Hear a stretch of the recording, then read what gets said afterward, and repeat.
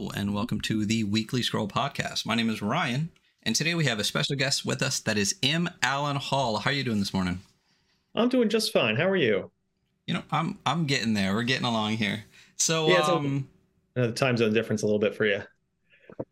That's everybody. The best is when we talk to people in Europe who are only like 12 hours ahead. So, it is what it is. Yeah. We're here talking today about Godspark, which is a project that's going out. Are you doing this for Zemo, Zine Quest, or just February is a good month to drop stuff? So yeah, it's for Zine Quest. It's actually gonna start before and then run into February. So it starts on Tuesday and then it's gonna run into February to get it on, which qualified it for like the Zine Quest badge and that kind of stuff on Kickstarter. There you go. Before we get to Godspark though, because we'll talk about plenty of that. Who's M. Allen Hall? Who the heck are you? What have you done? Let's talk about what you've put out, because you've put out quite a bit already, actually, even before getting to this. So, what are some things people might know you for, or, let's talk about what kind of got us to Godspark. Sure. So, I started with role-playing games only 4 or 5 years ago. Started playing Dungeons and Dragons. And from that, the first thing I wrote was actually a novel series that was all set in a campaign of Dungeons and Dragons. That writing novels was an experience that I don't really recommend. But once I was through with that, I actually started writing a Mork Borg module. Was like my first thing that I wrote that was playable. And I wrote it because I had seen other people publishing Mork Borg modules. I had heard about Mork Borg and put that out there. And like literally the next day I got a message on Itch that was like, oh, I played this with my group and we had a lot of fun. And that like instant feedback, I was like, I'm hooked.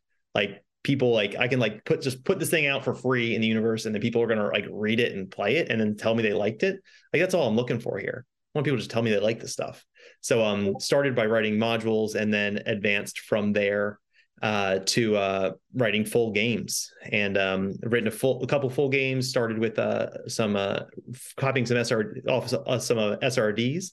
So Stork, Raven, Madge is my Wretched and Alone game, and then moved from there to full featured role playing games of my own, which Sprinkles is Missing was my big release last year. It's a kid focused game, but we find everybody can have fun with it. And then the end of last year, I started working on Godspark. And so that's where we are. Yeah. So I've said this before we got started. Sprinkles is Missing is great. I really enjoy it. I think there's a huge opening for a lot of kid focused games, because a lot of us people in this scene are not kids anymore. And a lot of us, I mean, I don't. But a lot of people have kids, and I think a lot of people would really enjoy having something that they can play with their kids. Because, I mean, you can theoretically do D&D if you really want to, but 5e is not. I've never found it to be super kid-friendly without chopping it to pieces. So a system like Sprinkles is Missing was great. First of all, it's super cute, and very positively, I mean that in a great way. You're looking for your missing unicorn. There you go.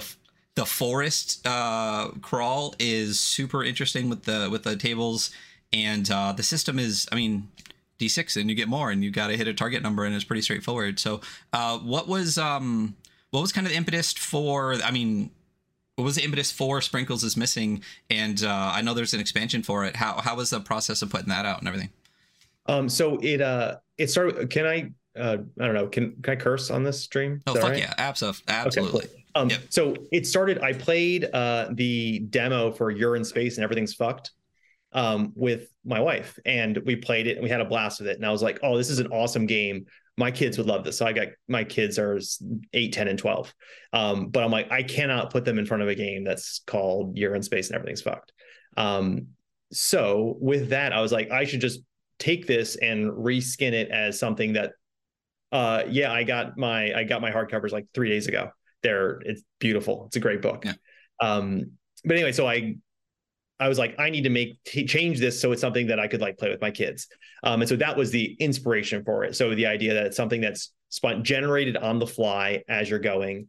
And then as I was going through the process of reskinning, I realized that there were certain opportunities there to do things like make it more accessible for brand new game runners, because there, at least in the demo version that they put out while the Kickstarter was going, there was still a lot of weight put on the game runner to spontaneously generate the rooms and the dangers and what happens. And I was like, I'm going to take it. I want to make it so you don't need to know anything about running games so that you can run this game. So it's very much laid out like that. You read it, there's sections in for every scene. The scenes are already laid out. This is the problem you're going to present to the players.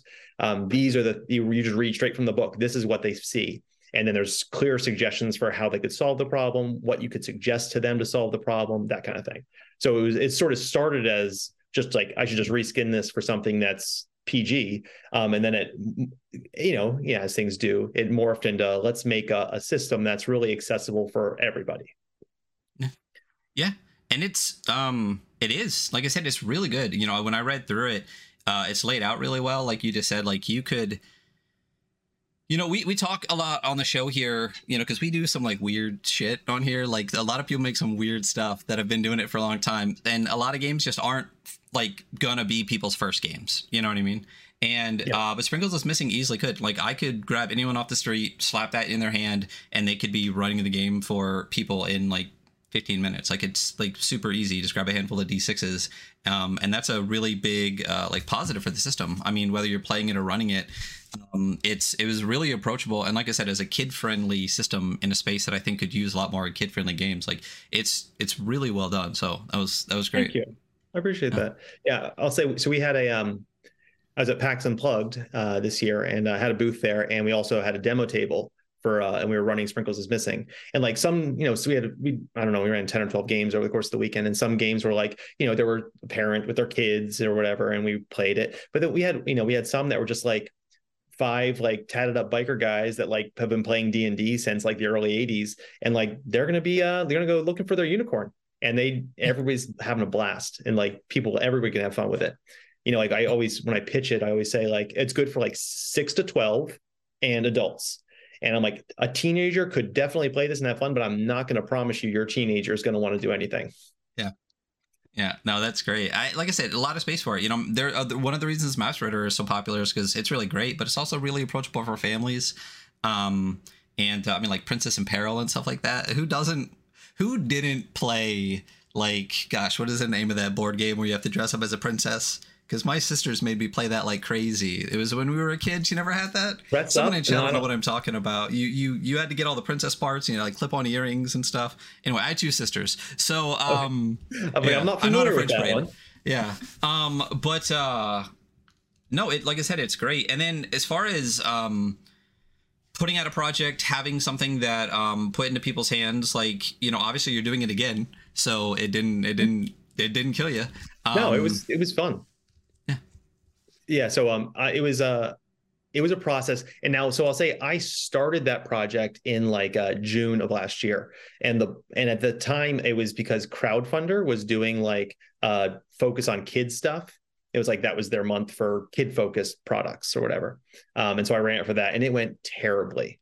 And so it was like I had like 3 backers, and I took it down after like 4 days. I'm like, no, we're done with this. So I still ended up obviously making the game and put it out a little later than I may have hoped for. So it was a bit of a stretch for what I was thinking. You know what? I'll try Zine Quest. It's like that didn't work out, but let's go ahead, try another crowdfunding thing. And that's where I was like, what can I do? That's where the Godspark came from as sort of the next step for that. Gotcha. And so what made you want to do, because Godspark is a solo pen and paper adventure game, not like a journaling game, because you've written solo adventure games or solo journaling games. You've done Merkborg, you've done Cyborg, you've done Lost Bay, you've done Liminal Horror, you've done Sprinkles is Missing. All sorts of stuff. Yeah, absolutely. Yeah. And so I wanted to do a game. So there was at PAX U, there was lots of attention to solo games. So I already had a few solo games, couple journaling games, and one that's like a solo hex crawling, sort of again playing on the border between role playing and board games. And I think that's what Godspark does too. Like I don't call it a solo role playing game on the like on the Kickstarter page or anything like that. Like I really think that this is this is an adventure game. So honestly, a lot of inspiration from Miru. So Hinakoto, amazing game. And so the idea of, yes, there is a role that you're playing, but really you could ignore that and play this as just a tactical board game. And so I like the one player aspect. And that was where I started. And I had an idea for, oh, it would be cool. Like if we were just, you just woke up in a place and there are these just like monstrous bodies like falling from the sky. Like that'd be awesome. You have to search through. That'd be like, everybody's gonna love that. Put a skull in the front. It'll be perfect. Yeah. And so from that, I sort of went like, where could I take this? How could I make this into a game? That's where I found. So there's Godfalls, or what they're called. It's like, those are the bodies of dead gods. And we're going to go look through them. We're going to need go look for some Godsparks, which is like the divine energy in the game. And so from there, I sort of worked through, how is that going to work? How are we going to make a game out of this? And now we have Godspark. Yeah. So, so I just brought up the cover, and it's a great looking cover. Thank you. Definitely snagged me as soon as I saw it. And we'll get to some spreads here in a little bit too, because it's a beautiful looking game. Are you doing all of the graphic design and layout and stuff too, or do you have people coming in for that? No, that was all me. So I've done with one. There's one art piece in the final layout that I did have was done by Strega Wolf Vandenberg. So I had them do one piece because it was just sort of, I knew what I wanted it to look like, and it was just outside my skill level. So we do have that in the final book, but everything else was me. And so I did the layouts, I did the covers, the skulls are all me. It was just like, I like, one of the things that I really enjoy about making games is I get to do all those other aspects. So like when I started, I was writing novels, and layout for novels is just like one column of words that just goes on forever. What I've been switching to games, I've been able to learn about laying out the text, learn about illustration, learn about all these other things. It's just a lot of fun. It's fun just doing everything, learning everything. And so for this game, I've been doing most of the stuff. So yeah. Go ahead. No, yeah. So I was just bringing up some of the spreads here. This is the page 2. I love whenever a layout crosses the middle page. It's nice, right? I had a lot of fun with this. I really enjoyed making the spreads. They're all different. Well, they're all, so 2/3 of the book, which is the rule book part, is every spread is like completely different from every other one. And so yeah, we've got the violent spread up now. It was just a lot of fun, just incorporating just straight photography, a little bit of editing, into the different text layouts. So it was an exercise for me. But it was a lot of fun putting it together. And I think, what we end up with is a nice, accessible thing that's also nice to look at. I mean, novels, every game system under the sun so far, layout, art, like everything, kind of just hitting everything from all angles, huh? Yeah, it's I like to have work on skills, and something I'm getting into I've got another project coming out at some point this year. It's a tarot based game.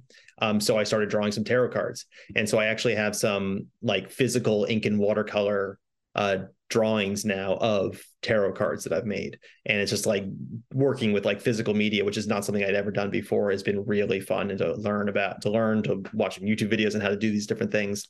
It's just fun, just like doing everything. And that's what I said, like, cool stuff about games is they need all these different things, so you can learn how to do all these different things. Like, sure, you could also like get people to help you and like hire people and stuff like that, but this is just for, I'm just doing this for fun, so I just learn it myself. There you go. Hey, listen, anyone that can do it all themselves saves a lot of money. And if it looks, like I said, these spreads are great, so if you can do it and you're doing it this well, then I would definitely just keep doing it. So Godspark, though, so it is you describe it on your website as like a pen and paper adventure game. Kind of reminds me of like 12 Years from X Moon or something like that, where you're playing through as a character. Do you want to walk us through, like, you said you're going across this world seeking these Godsparks, but did you adapt like another adventure game system, kind of how you did with Sprinkles is Missing, or did you come up with this whole system by your like? This was all brand new. So the way it works is you start the game, and the idea is you wake up and you have been granted a Godspark by your god as they died. And so in my original idea of the game, every Godspark was a D6. And what I quickly found out is I was going to need like 30 or 40 D6s to play this game, which is fine for me because I have lots of dice. But I got some quick feedback that it might be unreasonable to ask other people to also have 30 or 40 D6s to play a game. So with that, I changed some things up. So every Godspark represents a D6, and the Godsparks as the resource. So it's a bit of a resource management game. They're going to drive everything. So when you have hit points, we call it just life, and the hit points go to every round of the game. You're going to decrease. You're going to lose 1 hit point. Just everything's decaying. Everything's entropy is accelerated in this place. You're losing hit points all the time. You're looking for Godsparks, which I'll get to a second how you find them. But as you find them, you can use them to replenish your life. So as you're going through on the sheet that you use to track the game, you're collecting Godsparks in one section of the sheet, and as you have them, you can move them onto other sections of the sheet essentially. And so if you move one into your life, now you just gain another 6 pips of life. That's on the D6. For items, which were called relics, 3 types of relics. You've got weapons, armor, and transport. And each of those is going to be, when you use them, you're rolling D6s. And when you create them from Godsparks. And the number of Godsparks you use is how much power they have. And that's how many D6s you roll when you use them. So if you've got like a power 2 weapon, when you are fighting an angel, which are the monsters in the game, you're going to roll 2 D6s. And so that's all great, but I wanted it to be a limited resource, and I wanted there to be risks to using it. So pretty much anytime you roll a 1 in the game, you're going to be losing a D6 from whatever it was you were doing. So if you are using your weapon and you roll 2 D6s and one of them comes up as a 1, your weapon just broke, and now it's only a 1d6 weapon.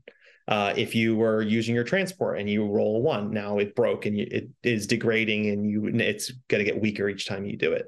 And the same goes for enemies. If your enemy attacks you and they roll a 1, they're going to lose an attack die. So rolling a 1 is going to be reducing what you use. When you perform miracles, which are the magic essentially of the game, you'll take Godsparks that you have saved up, and you'll roll, depending on the strength of the miracle, a number of D6s. And again, if any rolls 1, it doesn't count towards succeeding in that miracle. Winning the game requires casting the highest level miracle, the miracle of ascension. And so you need to save up, essentially need to fill up your entire Godspark pool. All of your storage has to be full of unused Godsparks, and you have to roll all of them and hope that none come up as a 1. And there's some recourse if some do, and you're trying to win the game. You can have some re-rolls that you've saved up from earlier in the game. But that's sort of how it goes. And you're going to be going into these dead gods, which show up on a hex map throughout the game. They show up randomly, so each time you don't know how far you're going to have to go to get to the next one, and that transport time is going to be costing you time, and if it's costing time, it's costing life. And so all of that is going to be moving around. And then in the gods, you're going to use the playing cards to find out what areas you'll find in those gods, and some are going to give you Godsparks, and sometimes you're going to find NPCs, so there's other saints in the game, some of which can join you and become essentially like companions. Or you might find angels, which is going to be fighting. And the battles are meant to be short and hard and deadly. So, it'll be 2 rounds and one of you is going to be dead. There's some recourse again for you to come back and be reincarnated sort of on the spot and keep going with that battle. But I really just wanted everything to be really fast, and everything is really dependent on those Godsparks. Yeah, I mean, it sounds brutal. Like, it's like extreme usage die, because it's not like, oh, you go down 1. It's like, no, it's just gone. Yeah. So yeah, usage. So using usage dice, like what game there was. So at first I was thinking about doing a usage die situation, but I really wanted it just to be D6s, and doing I think it's Fallen that goes from D20 to D12. Yeah. And I saw that and I was like, something I learned, again, not asking somebody to have 40 D6s on hand. If I ask people to have a full set of RPG dice, that's going to be a barrier. But even if you've never played an RPG, you probably have a D6 somewhere in your house. And like, you can play this game with 1 D6. It'd be a little annoying for some of the rolls, but it would work. But I wanted, so I, it's in the attempt at accessibility, I really wanted to just be D6s. And I've done that for some other games. Whereas earlier I was using full like D20 for this, D12 for that. It's like, no, let's just make everything D6s because that's something I can feel more comfortable that everybody's going to have. Especially when I'm going to conventions and I have, a different audience and I'm getting traffic in my itch page. Like if you're finding an itch page for a role-playing game, you probably have a full set of dice somewhere. Probably. There are people that wander by. I'm at a convention at a brewery in town. Like, not everybody there is going to have a D20. So, right. So I like the idea of focusing on just the D6s. No, I mean that's a great thing to do for accessibility, and I'm a huge fan of 2D. Anyone that watches the show normally knows that D6s and 2D6s are my favorite. I mean, of course I have a million, but it's really interesting to hear kind of like the whys. Like I love that it's for accessibility, but I also I love the idea that I mean you're right, I do have 40 D6s, but I like that it's more representative too, so it just feels cleaner. So the premise of the game is basically to just keep finding enough Godsparks while you have enough energy to finally cast this final miracle of ascension. Correct. Yeah, you need to to cast the ascension miracle, you need to roll 6. You need to perform a miracle with 66, which is it's the highest level miracle in the game. And your pool that you can have saved up is at most 76. You can have up to 4 every time you perform a miracle and you roll a 1. That doesn't help. That's a sort of a failure. So if you're trying to say you're trying to make a weapon and you say, I'm going to make a 1 power weapon, I'm going to roll 1d6. If you roll a 1, you get nothing. But and you lose that Godspark because it's a 1. So you're not getting nothing. That goes into another column on the sheet, which is essentially a reroll. And so you can save that for later. And so you can have up to 4 little rerolls. It's just rerolling 1 die. So it's not like, so if I roll all 6 and I roll 2 1s, well, if I've got 2 rerolls in my pile, I can reroll those 2 and hopefully they won't be 1s and I can still get that last miracle. So it was a little, like you said, in one of my own playthroughs, I failed the 6 dice roll 3 times. And so like I'd roll 6, I'd lose 1 or 2, and then I have to like keep going to find more. And then I get it and I roll it and I'd lose more and I'd keep going. And I was like, that wasn't very much fun. So I was like, how can we make something come from that failure? And that's where we got the rerolls from. Awesome. No, it's so. I mean, this speaks right to my grim, dark kind of heart. It sounds great. Yeah. Pantheon Games is in the chat, and they said that after Sprinkles was missing, they thought you were kid focused, but now they know better. It was. So I have a journaling game called Unhallowed, and for the cover for that, and it's literally it's a one page front and back game when it's printed, and for the cover of that I made like a sort of like a metal, like a heavy metal logo of the word Unhallowed, and then I sort of like fused it onto a deer skull because it's sort of like a dark forest kind of a thing, and I literally made that game in a weekend. Like 3 days, 2 days for writing, 1 to make the deer skull, done. And that is my highest selling product ever. And I'm convinced it's just because it has like the creepy deer skull on the front. And that's why I said, like, I'm going to put a skull on the front. And I was like, my learning from that, people like skulls. So so now we have a deer skull. Now we have a skull on the front of Godspark. I was like, how could I make a skull be part of this? Because so I'm running like Facebook ads for the getting ready to the Kickstarter. And like, it's just a big old skull and says, your God is dead. And it's working really well. Yeah. Hey, listen, I mean, not gonna lie though, I'm looking at the Unhallowed cover right now, and it's pretty badass. Like I would play this. So see, that's like I said, that's literally like my highest selling product ever, and I'm convinced it's not because people wanted to play a journaling game, which is what it is. It's because they see that they're like, oh, that's cool. I don't know what this is, but like that's cool. I want that. Yeah. Hey, art sells games. You know, it really does, which makes me wish I was better at it. But hey, listen, you're good. So keep going. But you know, if I could make that, I'd be happy. I've done a couple things okay. It's like more generally, it would be nice to be more confident in it, especially because a project that's come up in the last few days that is in playtesting now is it's a deck building game. And let me tell you, there's a lot of art in a deck building game. Mm. Every one of those, even though they're little tiny, like 2 inch by 1 inch pictures, like if I need 50 of those, I can't do that. Like That's a I lot. don't have, that's just so much. So it's Yeah. like, it's a little intimidating still sometimes. Oh no, I definitely, people that are these double and triple threats, people like Hodag, or we just had the guys from Stillfleet and Odd Goblin, and he did all of the art for his own game, which is really great. And I'm Odd just God like, stuff is amazing. isn't that amazing? Yeah. It's so Um, good.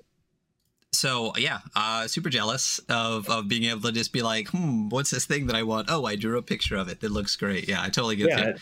it's like I have things in my head and I'm like, I can't get this onto the paper, like, or into the iPad, whatever it is that I'm trying to like put it on. It's just not happening. So, I don't know if we touched on this a little bit already. My brain doesn't still have it in it. But what was the impetus for wanting specifically to do a solo adventure game, and why one that is like dead gods and saints and angels and the It vibes? was part of it was I got a lot of the solo games I heard a lot about when I was at PAX Unplugged. Like I had my solo games there, and I had people, and I had a little like sign up. I had like a sign says Mork Borg, and a sign says Cyborg, and a sign says D&D, and a sign says solo journaling. And I would have people come by and just point at that and like, where's your solo journaling stuff? Like, where are your solo games?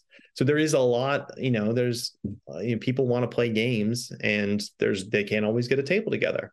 So like, sure, Sprinkles of Missing is great if you've got people you can play with, as are lots of role playing games. But I wanted to be like, I want to make something that's going to be solo, that's going to speak to that group, and it's the kind of thing that was sort of like a combination of, I keep an idea list right on my phone in the notes app. I just always have a list of like random ideas. I'm like, oh, that could be a game, and just sort of I look through there. I'm like, what of these things could I make into a solo game?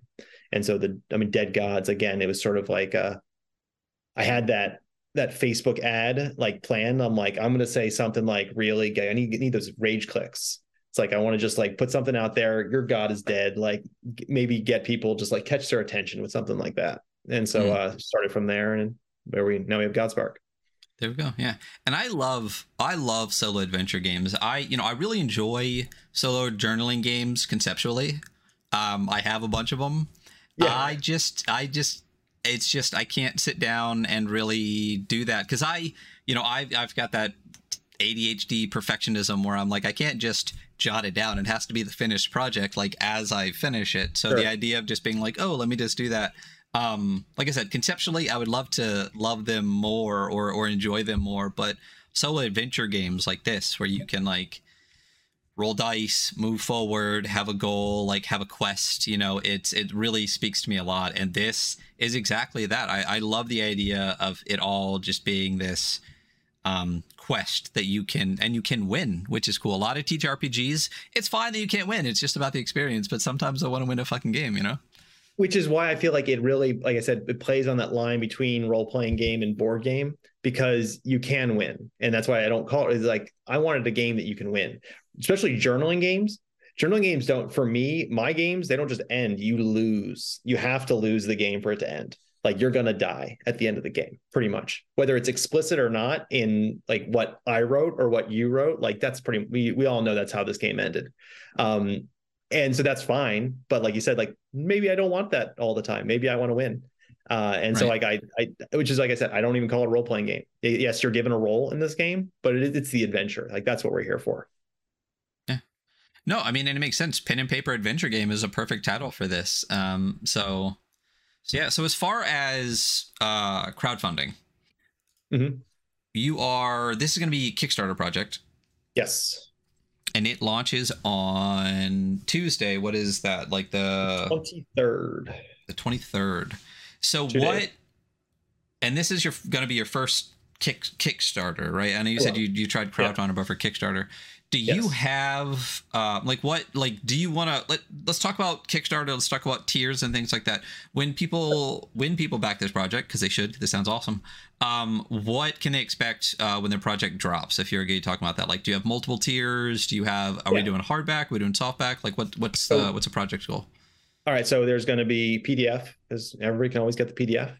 And then there's going to be because it is Zine Quest. There's going to be to qualify to sort of be in the spirit of Zine Quest. It's going to be a staple bound. It's about, I think it ended up around 32 pages, so it's not even honestly that long. It's a bit of a bigger zine. It's not A5 format. It's somewhere in between A5 and B5. So it's a little bit nice, a little bit more room, which I wanted for some of those spreads. And then there's going to be the PDF. There's going to be you just get the paperback version, and it will come. Even the base paperback tier comes with a couple. I'm going to print those the play sheet, the Saint sheet that has the map, and it's got all different boxes where you're going to be putting your Godsparks. So I'm going to get that printed on some heavier paper, and that's going to be included with all the zines. And then the sort of the top tier is just going to be the assigned edition, and then a print of Strega's artwork. So it'll be that, and that'll also come with some Saint sheets. So yeah, there's our Saint sheet, which has everything you need to track your game, to play the game. And so that'll be printed on like some cardstock and tucked in there. So hopefully it'll stand up to a few games worth of erasing and stuff. Yeah, I mean, it's a great sheet too, and I love that. I love character sheets. They're great. I love that it's also, it looks like, and maybe I'm wrong, you can fold it in half and not fold over anything, which is nice because you could probably just print these out on 8.5 by 11 landscape, fold those in half, and have, you know, a couple of those with you to run some games if you want. Yeah, it's laid out 6 inches by 9 inches, so it'll be a 6 by 9 card. Nice. Yeah, on that. And so yeah, it was initially it was across a spread of a book of it when I was still trying to figure out trim for the zine and stuff like that. But I ended up with this, and so yeah, you have everything you need there to track the game and how it progresses. Yeah, it's, you know, and I like this. Christian in chat just said as well that they love this kind of sheet. It's the play sheet more than just a character sheet. Yeah. And for this kind of game, especially for the adventure game, it's awesome to be able to just have everything that you need to run the game, to play the game, to everything. You could just pull out this card, pull out the sheet, whatever, and then just have that open, working on just that, you know, flipping through the book. Because I assume at some point, just like a lot of the adventure games, you're going to get to a point where you don't necessarily need to reference the book constantly for everything, especially if you have everything in a sheet. Exactly. And part of it was I've played games where they've got the map is there on the page and the character sheet's on another page, but it's like if I'm doing stuff on that and then I'm turning away from that to find something in the rule book and then I'm turning back to that, or, you know, this way, you know, when I played it with, I take the little red I grab some of the little cubes from like Terraforming Mars, like the little plastic cubes, and I like use those instead of like constantly checking and erasing to track. But if like I've got that in the book and then you turn the pages or whatever, if you've got your token tracking your mark on your movement on the map, like you can't be turning the page because it's fixed. Right. And so it will be that sheet it will be on the inside back cover of the book, mainly so if people get the book, they can like put that on the photocopier and like get there's also, you can always get the printable PDF from my website for free. But yeah, the idea is like, if all you have is this book, and you could at least like throw that on a photocopier and get your own sheet on a separate piece of paper that you can play a game on and then throw away, and you still have your original right there in the back of the book. Well, that's one thing that's a lot on your website, which is great to see too, is you have a lot of like free downloadable content for your games, like a lot of the maps and stuff like that. You can just go right to it and download, and that's a great thing to have for everyone, so they can actually play your game, which is nice. Yeah, so that was like I don't know, remember I mentioned the first thing I made was that Mork Borg module. And that was one of the first comments was like, hey, can I get like an unmarked map that I can like show my players so they can see where they are? And I was like, yeah, that's true. That's great. And so and then when I started selling the modules as physical zines, I'm like, I'm not going to hand out a map with everybody, but like I also have a place on my website where you can just come grab all that stuff for free. All those supplemental materials, anything you would need to help run the game. And so that's why that's all there. But yeah, so the Saint sheet will be there, so anybody that needs more can always print them. It's such a nice thing to have for people, for accessibility and stuff, to like, you don't need making people pay ticky-tack for stuff like that, I feel like would be like more driving away than people being like, oh, this cool guy had this cool stuff and I'm going to download it for free. Here you go, you know? Yeah, people love free it's really stuff. great for the games as well. So did you? So is that's our highest tier? Because just like Pandion, I'm a highest tier kind of person. Yeah, Um, no, I thought so. I thought a lot about doing like a box set that had those little plastic cubes so you could move them around and had the dice. So you could have here's your 8d6. Like 8 is about the optimal amount because when you look at the Saint sheet over there, there's the two squares that have the 6 pips in them. And so those are 18 millimeter squares when you print it. So it can fit a standard 16 millimeter D6. So you're going to use a nice. D6 to track in those two positions. And then the most you would need otherwise are the 6 for the available Godspark. So like I was thinking about, you could have 8d6 in that box and a bunch of those little red cubes, and then some little tiles to mark on the map where the gods are falling. And it quickly, like, I'm making a board game now, and I don't want to make a board game right now. Like I don't Yeah. have the like fitting all it into the box. Board games are a whole different beast. And maybe I'll be jumping into that at some point. But for this, I'm like, look, I'm just doing my first Kickstarter. Yeah, we'll have a book. We'll have like we can get some nice art prints for Striga's art, and like we'll sign the book. But yeah, that's going to be my top tier. Anything more than that is like it's a little too much for me. Yeah. There's going to be a couple stretch goals. We're gonna print some get some stickers done of the god skulls, so that one, the one that's on the cover, and then there's a second one that's on one of the spreads. So we'll get some stickers for everybody, and then another stretch goal is going to be 2-player rules. So I've got in my head roughly how you would do a competitive 2-player game. Essentially it's a race, and yeah, I haven't yet taken the time to write it all out and play test it, but I think it could probably work. And there's room in the book for it. So we'll see how that goes. Yeah. No, I mean, smart, super smart, especially for your first Kickstarter. Um, not having stuff is great. Stuff is for second, third special editions when you got a big audience for it. I mean, the number of I've only backed a couple hundred Kickstarters, and I got to tell you what, all the ones that have bits and bobs and stuff like that, especially for first Kickstarters, man, not only is it so difficult as far as fulfillment and all the stuff, but I mean the amount of stress it's going to put on you, and those are always the projects that take longest to deliver, and the longer you have from funding to delivery, the less people care about your game, so it's Yeah. Especially for early projects, it's much better to do something like this. You already said accessibility was people, you have the dice so people can already have the dice. That's such a smart choice, in my opinion, to keep it to the zine and a couple of things, and maybe in the future doing something that's really good to hear. Anytime I see someone's like, here's a box with 80 things in it, I'm like, fuck, that's like an extra year right there. Like you have to get all those things and put it in a box, and then I got to pay even more shipping to get it to me. So yeah, no, it's really nice when I can just do media mail, and I can be like, it's like, sure, pay me $5, $6, I can get this shipped to you, versus like now I've got a box with all these things, and maybe it's going to weigh a whole bunch, and like all of a sudden it's $10 just to send it from here to like the next state over, and it's a lot.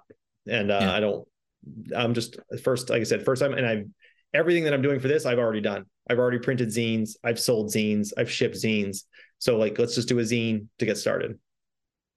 That's really smart. I gotta say, you're like you're kind of prolific already, at least as far as the stuff you put out. Like everything that I've seen from you has been really fantastic. This looks really great. Like I'm surprised I haven't heard more about some of the stuff that you've made, and I'm really hoping that this really pushes that more into, I think, the consciousness on maybe it's just not Twitter, maybe I'm too stuck in my own loop, but you have a lot of stuff with a lot of experience with a lot of different systems. It all looks fantastic. It all plays great.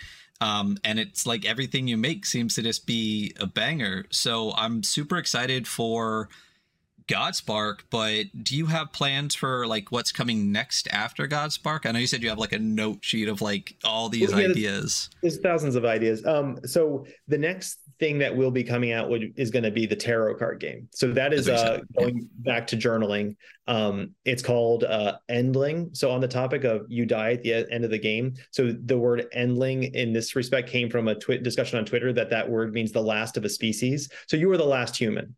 And so it's going to be, so that's obviously not going to have a happy ending, but it can be a successful ending. So it's going to be a journaling game, but there's actually going to be a winning of that game as well. It's going to use a hex flower to track your movement around the world as you're moving from where the bunker where you've been holed up while every other human has died, to some as yet undetermined goal. So you're going to be moving towards a goal, and the tarot cards, which is a bit like anamnesis, the idea of you draw from a minor arcana to give you a prompt, and then you draw from the major arcana to give you some inspiration if you need it to answer the prompt. So it's going to be sort of like one of those games. And then with the cards that you draw, you're going to be building the history of this last human. And then if you manage to make it to the last, to the end without running out of resources, because it is still going to be a bit of a resource management game, then you'll be able to figure out what it was that you had to do and why you had to do it and who you were doing it for, that kind of a thing. But it's all of that together is sort of built into this journaling game. So that's probably the thing, that's the product I've got closest to completion, which I doubt. I don't know. It's one of these things, like maybe I'll do another Kickstarter. We'll see how this one goes. I haven't decided, or I'll just put it on itch on like a Sunday night and maybe somebody will see it. I don't know. See what happens. Yeah. Yeah, we'll see. No, I mean, and it sounds great too. Like I'm just excited to start just snatching up your entire backlog and seeing what comes next. I mean, this Godspark, of all the things you've done, like I love Markborg, I love Cyborg. I mean, it's literally like all of this is all of that, you know. But you know, solo adventure games, like you said, a lot of people are really into solo games because a lot of people, you know, either, I mean, COVID is still a thing and some people don't want a whole table full of people, or sometimes, you know, their friends just aren't into this kind of thing. So being able to sit down and have the same kind of fun you can have from like a D&D-ish game or whatever is really great. So I'm super excited for this. I love solo adventure games and this one sounds great. Kickstarter is dropping on Tuesday, the 23rd. Yes. This episode I'll try to have it up before then. No worries. But as far as all the rest of the stuff we've talked about, as far as Sprinkles is Missing, as far as all the previous games you've already done, where can people find those things? You know, on the screen over there is your website, but what's the website and where can people find all the rest of your stuff? So mallenhall.com has, at the very least, links to everything. I have my physical store there where I sell stuff that I also sell at conventions, which is most of the bigger products. So most of my modules are available there. Digitally, I've got everything on itch, as well as like we had been talking about earlier. I do lots of like random little jams on itch because that's fun and fun to spark creativity and stuff like that. So I've got lots of weird little games on there on itch. And then I do have a handful of games that I put on Drive-Thru RPG. Not the whole catalog there, but if that's where you like to shop, I do have a few products available through that marketplace. Gotcha. And then for socials, most places I'm M_Allen_Hall.